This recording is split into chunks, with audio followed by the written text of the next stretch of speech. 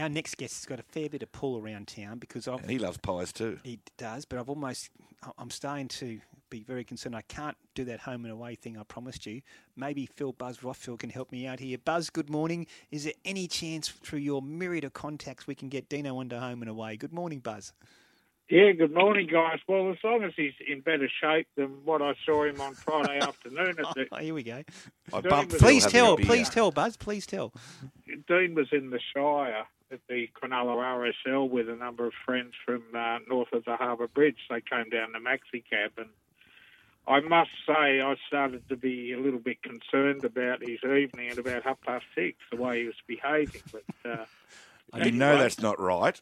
I took off and went to the football and left Dean and his friends to it. Yes. I did get a text during the Penrith South game. Dino just said about 10 little things of beers, so I knew Dino was having a good night.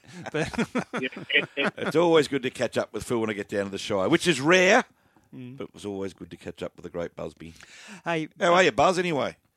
No, going good, dog, going good. Yeah, enjoying the footy. Love the footy season.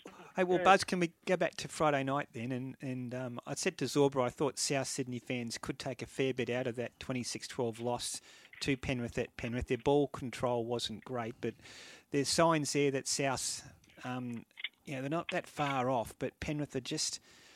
They're obviously the team to beat again, Buzz. I'm stating the obvious there, but they were pretty clinical on Friday night. Oh, they were, Raymond. They're 3 or 4 lengths ahead of any other side in the competition. They're up the top on their own. I was worried about them about a premiership hangover. Remember, they played really ordinary in that last trial. And I'm thinking, geez, what's the attitude like? And that was probably a blessing, that performance, because it would have rammed home to all the players that they're not going to win another title by just turning up. And even without a number of good players from, I'm talking Matty Burton and a few others from their premiership winning side, they are a great, great football team, the pride of the West. And can you imagine what a powerful force that club will be in about 3 years' time when they move into a new stadium that will be as impressive as Combank, and they'll fill it every week the way this team's playing. They've got, I'm sure, Nathan Cleary will play out his career at the club, and they're just going to be a power force in this competition for many, many years to come. There was a good example, Buzz, of what you're talking about, whether that desire was there. It was late in the game, 26-12, game over. Cleary, I just can't remember the South player now, down the sideline. Might have been Alex Johnson. Cleary ankle tacked him, just got him off balance a fraction that it enabled Dylan Edwards to get across and cover and hit him ball and all and took him over the sideline.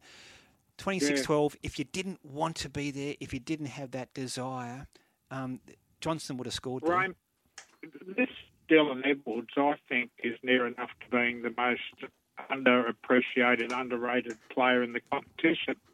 And we never, ever talk about him in the same league as Turbo, Tedesco, Ponga, Pappenhausen. But you know what? He is not that far behind any of them. And the way he played, particularly during the finals last year, he was in a moon boot all week and came out in the grand final known at a blinder. And he's a really, really tough footballer, and that had a little bit of Scott Sattler, that cover tackle. Obviously not as big a moment, but... No, he's a great player, Edwards, and an integral part of that Penrith side. Buzz, you just mentioned Kalen Ponga. You did a story in your What's the Buzz column this morning about this meeting with Dolphins coach Wayne Bennett following Friday night's loss to the Sharks. Yeah, an interesting yarn, dog, because Calen's not playing well, is he? And look, he's carrying an MCL knee injury, and it's obviously affecting his lateral movement. And he was poor in a disappointing Newcastle side against the Sharks. And I'm going to raise the question in my column tomorrow about, and I can't say that his mind is on other things because, look, he's playing wounded every week and he's doing his best for Newcastle. But, as I said, he got the bus home to Newcastle after the game. He jumped in his car the next morning. He came to Sydney. He had lunch with Wayne Bennett, Peter O'Sullivan and Terry Reader, the chief executive of the Dolphins. And he is perfectly within his rights to be carrying out negotiations with other clubs because he had that clause in his contract. I just don't know, with the way he's struggling with injuries and form at the moment, and being paid $1 million at the Knights and being captain of the club, whether it's a terrific look for both him and the club. But look, I've spoken to Adam O'Brien about it today. He's fully supportive of Ponga, but he's facing a big call because Wayne Bennett needs a marquee signing. He needs the face of his new franchise, and it's got to be really, really tempting for Callan to take the next step in his career, to become an even better player. There's no better person who's going to teach him about that than Wayne Bennett. And Buzz, another interesting piece you had in the Sunday Telly was about a lovely family who have arrived from the devastation of Ukraine, and they will be at CommBank Stadium this afternoon, decked out in their Parramatta gear. Oh, lovely story, Dog. A mum and dad and their 10-year-old son were caught up in Ukraine just a couple of weeks ago, and they walked 40 kilometres from their hometown to the border at Poland, and they stood there for 24 hours with 10,000 other people in absolutely freezing conditions, and look, managed to escape their war-torn country. And via 5 countries, they managed to come to Australia, and a family of Parramatta Eels members have taken them in to help out while they try to re-establish their lives. And look, they told Parramatta, they just rang the Eels and said, look, we want to bring this lovely family to the football. Is there any way we can get our hands on some extra tickets? Jim Sarantinos, the Chief Executive of Parramatta, was only too happy to help out. So they've come a long way from Ukraine, and I'm sure they'll lap up the atmosphere there at Parramatta and CommBank this evening. And, lovely gesture by the Eels, and particularly the family who are taking them in and looking after them. Also a lovely story in your column too, What's the Buzz, in today's Sunday Telly, Buzz, about Latrell Mitchell. Now, I'll get you to explain this kind act that you've written about, but also did you see what Latrell did at Penrith on Friday night to that lady who was accidentally hit in the head by a footy at the end of the game? Yeah. He walked across and presented his boots to that lady, and it was a lovely hug. Nice gesture by him there, and it seems he's done something that you've also reported as well. He's got a good heart, Latrell Mitchell. Yeah, he has, mate. And look, after his Joey Manu incident last year, I went very hard on him, and I even sort of described him as an ego out of control, the way he behaved that evening and subsequently until he was suspended. It was really nice to hear this story. He was driving along Anzac Parade last week. He saw a 16-year-old kid sitting in a bus shelter wearing Roosters gear. He pulled his ute over, backed it up to the bus stop, said to the kid, jump in, bro, I'll drop you at training.